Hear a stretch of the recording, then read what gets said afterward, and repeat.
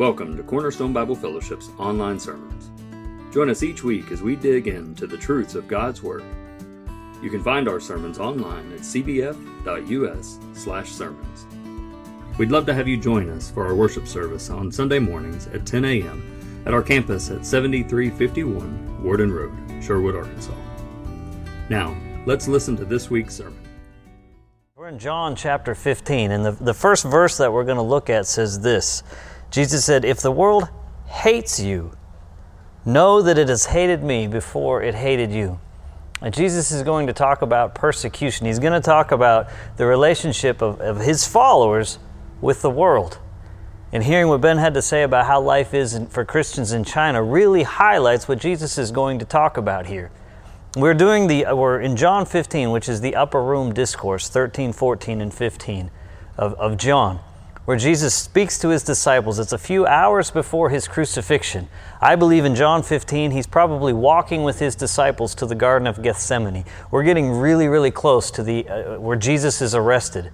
And what he's talking about here, persecution and the way the world treats Christians, is going to be very, very dramatically apparent in the lives of his disciples very soon. And I want you to notice really right off the bat how Jesus describes this relationship with the world. Jesus uses that term world here several times, and he's really just talking about a general understanding of people who aren't Christians. The world here, there's disciples, followers of Christ, and then those that aren't followers of Christ. And he uses the term world to describe those who don't follow him. And he doesn't say that the world is indifferent to Christians. They could take Christians or leave Christians. They don't really care about them one way or the other. He doesn't say that they just kind of don't like them. They kind of just disregard them. No, Jesus uses the term hatred. Hatred is a powerful word in our culture today. It was a powerful word in Jesus' time as well. He uses one of the strongest words he could use to describe the way the world sees Christians as hatred. And this would have been really important in John's day when he wrote this gospel as well. He's writing, of course, about Jesus and what was going on right before the crucifixion. But John is also writing to believers throughout the Roman Empire 30 or 40 years after Jesus rose from the dead. As Christianity began to spread, it began to get popular in a way, it began to lead to a lot of persecution, a lot of opposition to Christians and Christianity. And so as the readers of John's gospel would see what Jesus talked about right before his crucifixion, it would have spoken to them. And as Ben shared just a few moments ago, it still speaks to us 2,000 years later. You see, the world's position towards Christianity hasn't changed. They still hate it. And so we're going to look at it today. We're going to understand the relationship of the world to Christianity as Jesus writes or he speaks to his disciples. We're going to look at chapter 15, verse 18, all the way through verse 4 of chapter 16. So if you have your Bibles, follow along with me this morning. Jesus says this to his disciples, "If the world hates you, know that it has hated me before it hated you. If you were of the world would love you as its own. But because you are not of the world, but I chose you out of the world, therefore the world hates you. Remember the word I said to you, a servant is not greater than his master. If they persecuted me, they will also persecute you. If they kept my word, they will also keep yours. But all these things they will do to you on account of my name, because they do not know him who sent me. If I had not come and spoken to them, they would not have been guilty of sin. But now they have no excuse for their sin. Whoever hates me hates my Father also. If I had not done among them the works that no one else did, they would not be guilty of sin. But now they have seen and hated both me and my Father. But the word that is written in their law must be fulfilled. They hated me without a cause. But when the Helper comes, whom I will send to you from the Father, the Spirit of truth who proceeds from the Father, he will bear witness about me. And you also will bear witness, because you have been with me from the beginning. I have said all these things to you to keep you from falling away. They will put you out of the synagogues. Indeed, the hour is coming when whoever kills you will think he is offering service to God. And they will do these things because they have not known the Father nor me. But I have said these things to you, that when their hour comes, you may remember that I told them to you." Lord, I thank you for the reading of your word. I thank you for what it teaches us. Lord, I pray that it is an encouragement to us this morning. In Jesus' name I pray. Amen. Jesus first takes time here to explain the world's hatred of Christianity. There's a few things that he points out in verses 18 through 25. And the first idea that really jumps out to us is that the world's hatred of Christianity is a given. It's not something that may or may not be the case. The world may or may not hate you. It's a given that that's the case. Jesus says, if they hate you, know that they hated me first. It's just a general statement. This is the relationship you're going to have. Christianity and unchristianity don't mix. He says there in verse 19, if you were of the world would love you. In other words, if you did what the world wanted you to do, they would be fine with you. There's other parts in the New Testament that emphasize this point. In James chapter 4, verse 4, it says, you adulterous people, do you not know that friendship with the world is enmity with God? Therefore, whoever wishes to be a friend of the world makes himself an enemy of God. John, the writer of this gospel, in his first letter, he wrote something similar. In 1 John chapter 2, verse 15 through 17, it says this, do not love the world or the things in the world. If anyone loves the world, the love of the Father is not in him. For all that is in the world, the desires of the flesh, the desires of the eyes, the pride of life is not from the Father, but is from the world. And the world is passing away along with its desires, but whoever does the will of the Father abides forever. John later on there in that gospel wrote about God and the world don't mix. Following God and following the world isn't possible. In Romans chapter 1, verse 29 through 32, the Apostle Paul, in summing up how the world lives, how the world operates, he said this. He said, they were filled with all manner of unrighteousness, evil, covetousness, malice, full of envy, murder, strife, deceit, maliciousness, gossips, slanderers, haters of God, insolent, haughty, boastful, inventors of evil, disobedient to parents, foolish, faithless, heartless, ruthless.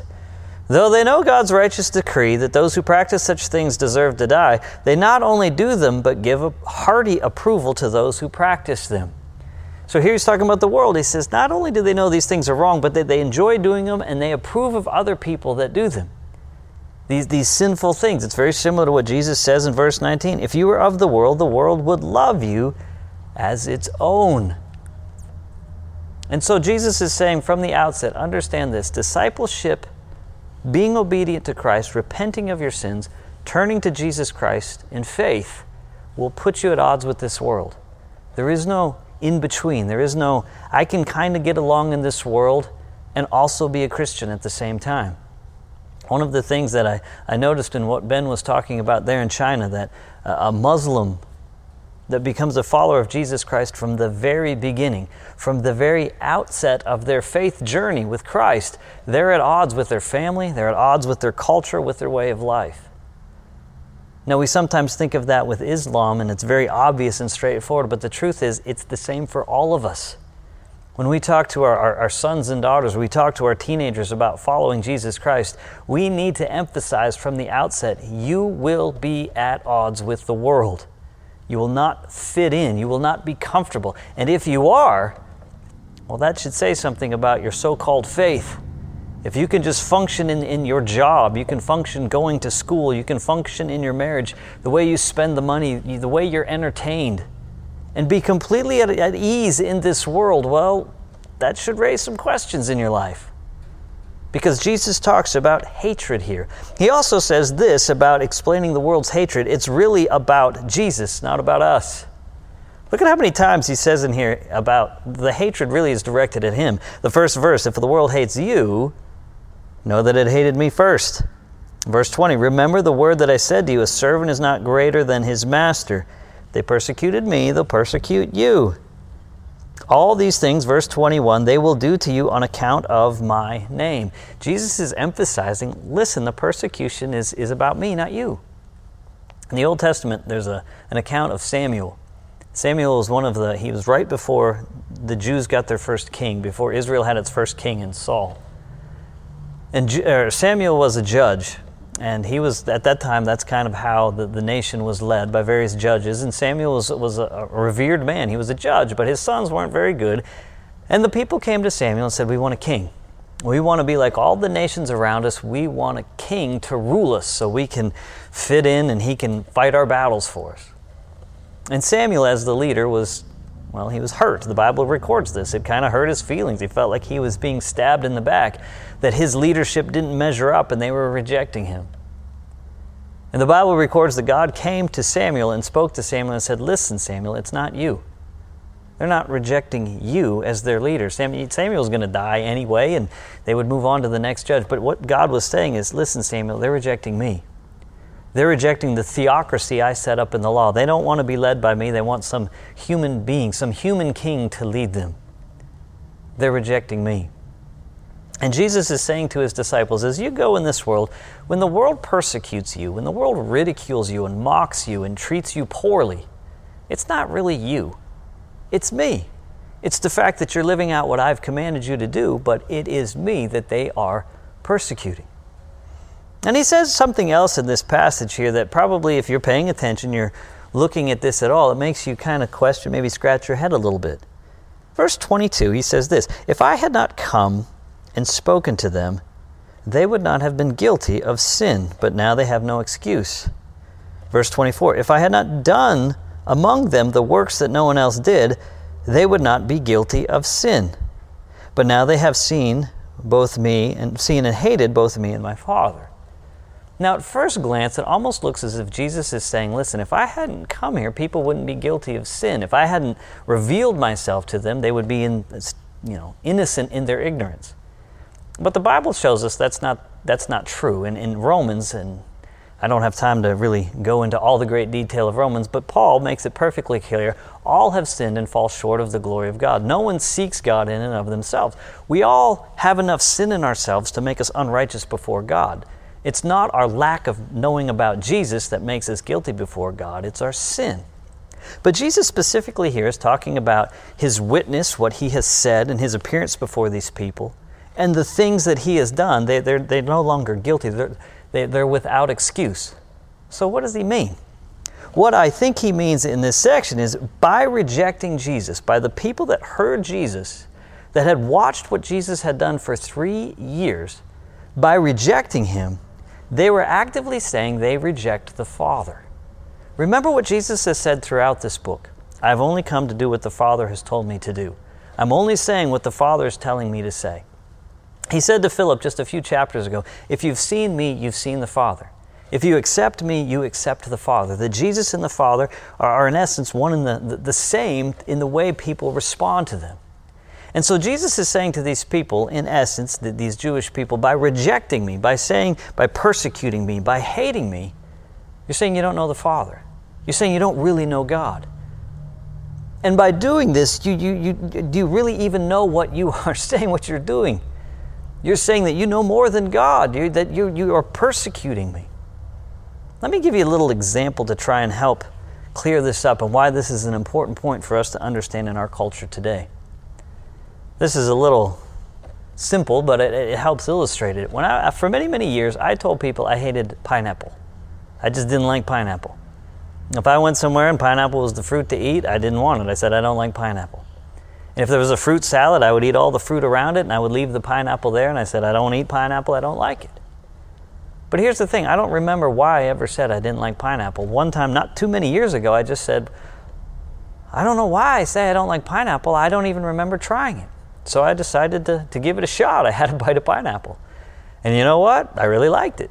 In fact, I eat pineapple all the time now. I go and buy, the actual pineapple, and I know how to cut it up and chop it up to get as much pineapple as you possibly can. I really, really enjoy it. And for years, though, I just told people I didn't like it. For something, I don't know, maybe in my childhood, some experience or whatever, I just said I didn't like pineapple and I never tried it. And what Jesus is saying here, for many people that reject Jesus, that say, I don't believe Jesus is the Son of God. I don't think Christians are right. I think those that follow Christ are incorrect. They are saying they know enough to be able to reject him. That they don't really believe Jesus is the Son of God. They don't really believe what he said is from God the Father. They don't really believe it he is God. It's a very dangerous place to be, because in the United States, the vast majority of people, you can't really persecute Christians without saying, I know enough about Christianity to say I think it's wrong and it's okay for me to persecute them. That's why Jesus said here in the final part of this opening section in verse 25, "But the word that is written in their law must be fulfilled. They hated me without cause." Now, that those that are persecuting Jesus, that they're rejecting Jesus, they're saying they know enough to say, I'm right in doing this. I'm right in persecuting Christians. I'm godly in doing this. When Jesus writes or says this in verse 25, it must be fulfilled, they hated me without cause. He's quoting David in the book of Psalms. And there's a couple of different places where David says something like this, because in reality, David, he had a lot of times where he was treated poorly for no reason. David is what is considered to be a type of Christ. He's a picture of Jesus in the Old Testament in a number of different ways. And in one way is the way he was treated by Saul. Saul was the first king, and Saul persecuted David all the time. He tried to have David killed on numerous occasions. He hunted David down. He turned David's best friend, Saul's own son Jonathan, tried to turn him against David. And David never did a thing to justify Saul in his actions. In fact, David had a chance at one point in his life to kill Saul. Saul had been trying to kill him for years, and David had a chance to take out Saul, and he wouldn't do it. All he would do is cut off a little piece of Saul's robe, and he felt so bad about that, he apologized. And David wrote one of the Psalms, in essence, to talk about that. I've been hated for no reason. And the reality is, as Jesus talks about the hatred of the world for him, Jesus is saying, there is no justifiable reason to hate me. Did you ever think about that as a follower of Jesus Christ? That a lot of people who speak ill of Christians or Christianity or Jesus Christ himself, they have absolutely no reason to say it. Jesus never has done anything wrong. He's never sinned. He never hurt them in any way. In fact, Jesus offers nothing but good things for them. He died on the cross for their sins. He provides a way for them to be right with God. He shows them how to live their life.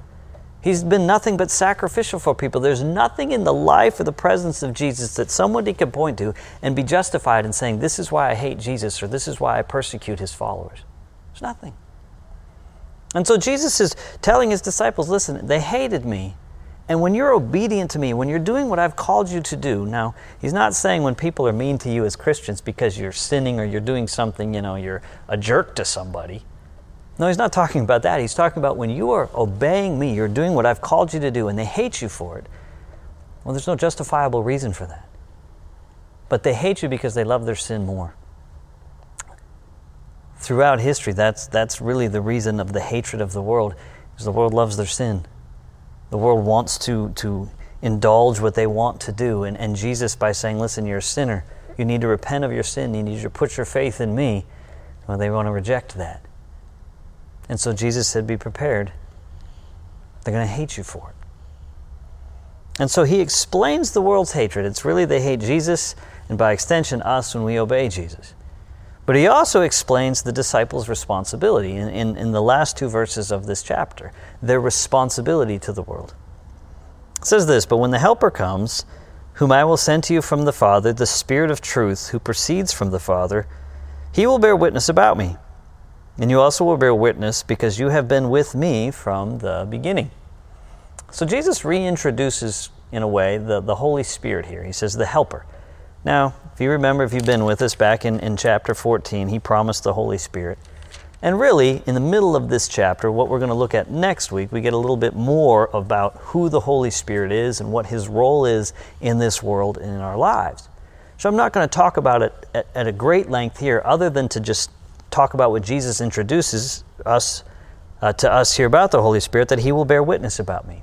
That in this world, more so probably than you or I as sharing with people about Jesus Christ, the Holy Spirit is bearing witness about Jesus. This world will always have a witness about Christ because the Holy Spirit is here convicting people of their sins.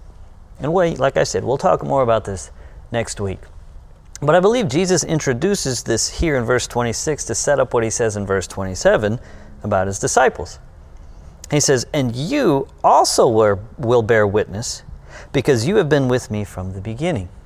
That we work, in essence, alongside the Holy Spirit, bearing witness about Jesus Christ, telling people about Jesus. Jesus is explaining to the disciples, the world is going to hate you primarily because you testify about me. Now, this is an extremely important point for us in our evangelistic efforts as Christians, because if we're not careful, we can mistake being good, moral people with being evangelistic. And that's not the case. Some of you have heard there's an old saying. Sometimes it's equated with a lot of different people. And I don't know if any one of them are the originators of this saying, but you probably have heard something similar to this. It says, always preach the gospel. Sometimes use words. Now, normally I would ask people to raise their hands if they've ever heard this saying before, but it doesn't really work in this method. But I'm sure a lot of you have heard something similar to that. Preach the gospel, sometimes use words. Now, is that a good saying? Is that an accurate saying? And the answer is absolutely not. Not at all. Now, please understand, I'm not saying that we shouldn't live good lives or moral lives or lives that represent the way Jesus would want us to live. But the world doesn't really care about that. There are lots of people in this world that don't claim to be followers of Jesus Christ that live pretty good lives. They're nice people. They're generous people. They'll donate a lot of their time and money and energy and efforts to good causes. By and large, the world doesn't really mind that. And sometimes the world celebrates some of those things. All of us know some people that make no claim to Jesus Christ who are really genuinely nice, good people. But what Jesus says here, notice what he says to his disciples, you will bear witness. Bear witness means testify.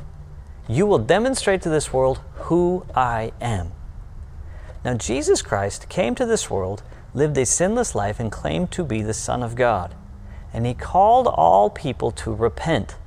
Repent means to change, making themselves the Lord of their life, repent of that sin, put their faith and trust in Jesus Christ as their only hope for salvation.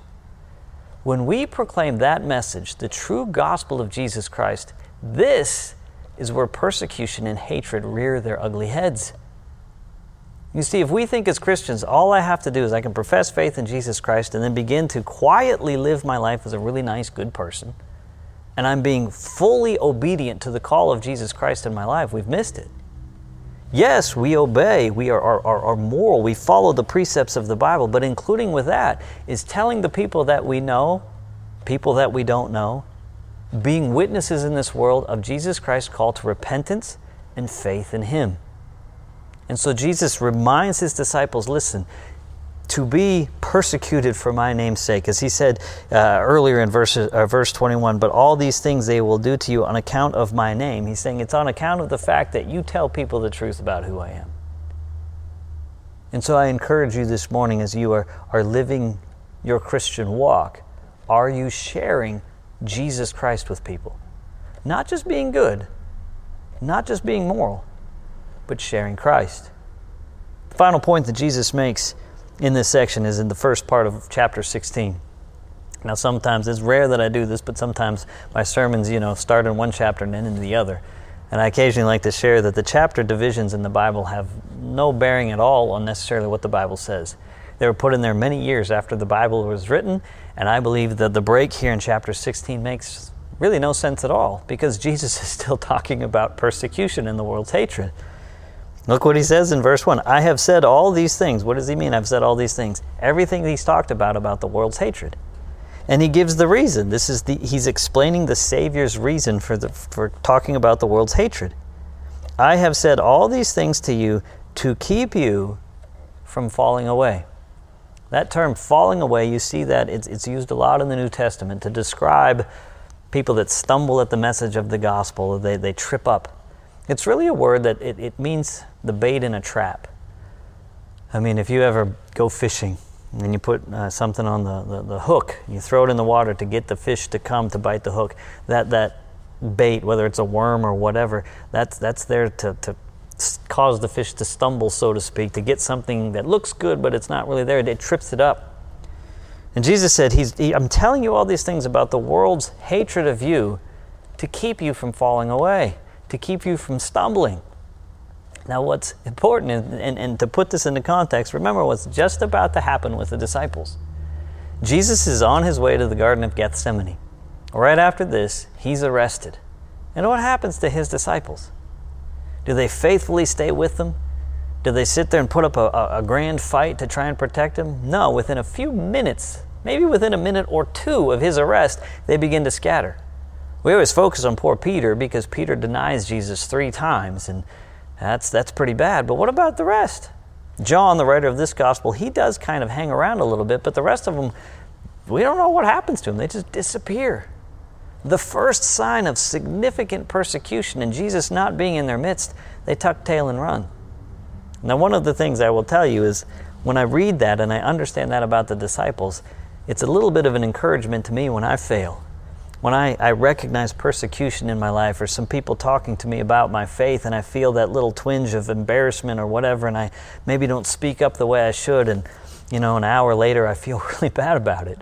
I remember the disciples did something similar, but it wasn't the final note in their lives. That later on, the disciples, especially Peter, they were made well with Christ again, and he gave them the Great Commission to go into all the world and preach the gospel. And they did. And all of them, everyone that heard his words here, everyone that turned their back on Christ when he was arrested, went on to die painful deaths. And there's lots of different legends that Peter was crucified upside down because he didn't feel worthy of dying in the manner that Jesus did. And John was exiled to Patmos, and it was a difficult lives. They understood the persecution that Jesus talks about here. Notice what he says in verses 2 and 3. He said, "They will put you out of the synagogues. Indeed, the hour is coming when whoever kills you will think he's offering service to God." If you remember back in chapter 9 of John, there was the blind man who got his sight back, and his parents didn't even stand up for him. When his parents were questioned, they said, "He's of age, ask him," because they were afraid of getting kicked out of the synagogue. It was much more than getting kicked out of church. If you were told you couldn't go to this church in our culture, you just say, "Well, I just go to the church down the street." In Jesus' day, to be kicked out of the synagogue was basically to be removed from society. And Jesus is saying, listen, if you're a follower of me, be ready, man. The world hates you so much, you're not going to have power, authority. You're going to be removed from a lot of things. It's going to get so bad that some people may think, I'm doing a great service to God by killing you. Now, we may not have risen to that level in the United States, but as Ben shared there in China and other parts of the world, there's lots of people that think they're doing a great service by persecuting up to and including killing Christians. And so Jesus is saying, I want you to know this is coming. This is how you need to understand your life as a believer. I fear sometimes in the United States of America that we give off this impression that coming to Christ means your life's going to get easier within this world. Lots of good things may happen to you, and then you may have a decent life. But as you approach people in this world, there's going to be a genuine antagonism. You're never going to really feel comfortable, or at least you shouldn't really feel comfortable in this world. That's a dangerous sign. Years ago, I read a book. It was about the United States of America leading up to the Revolutionary War in the 1770s. And as it was getting closer and closer to the Revolution, the United States at the time, it was colonies under the rule of England. And there were two types of people in the colonies at that time. There were the Loyalists, and the Loyalists were people that were loyal to the crown. They were loyal to England. They saw themselves as citizens of England, and they did what the king told them to do. And then there were the separatists, or the revolutionaries. There were those that were getting tired of the colonies being under the rule of the king, and they wanted a revolution. They wanted to distance and have their independence from the king. And so leading up to the Revolutionary War, there were these two groups of people. And as I was reading this book, it was really focused on the revolutionaries, those that wanted to, start a fight and break free from the crown.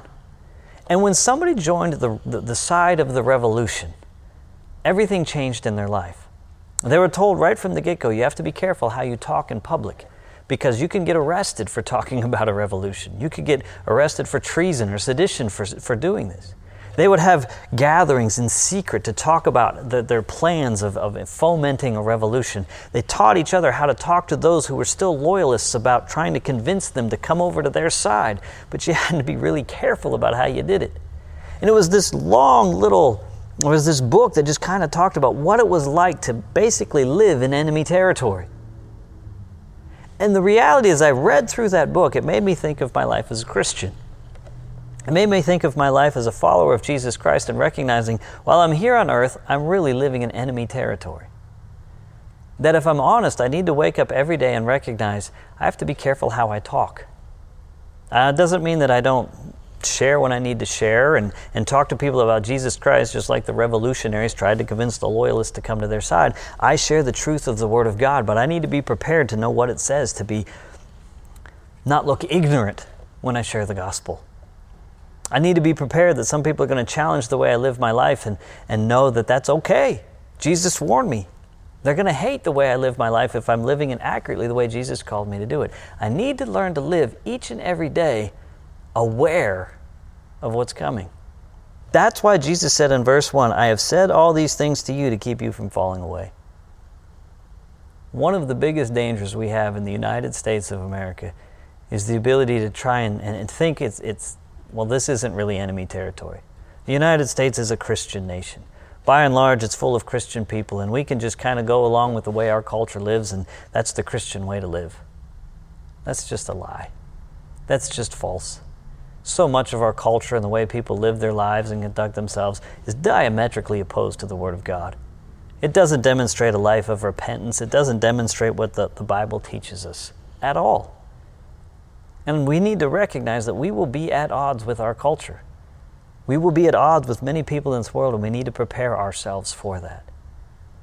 And so my application to you as believers here today is quite simply this. Recognize what Jesus is telling his disciples here. This is one of the last things he says before he's arrested.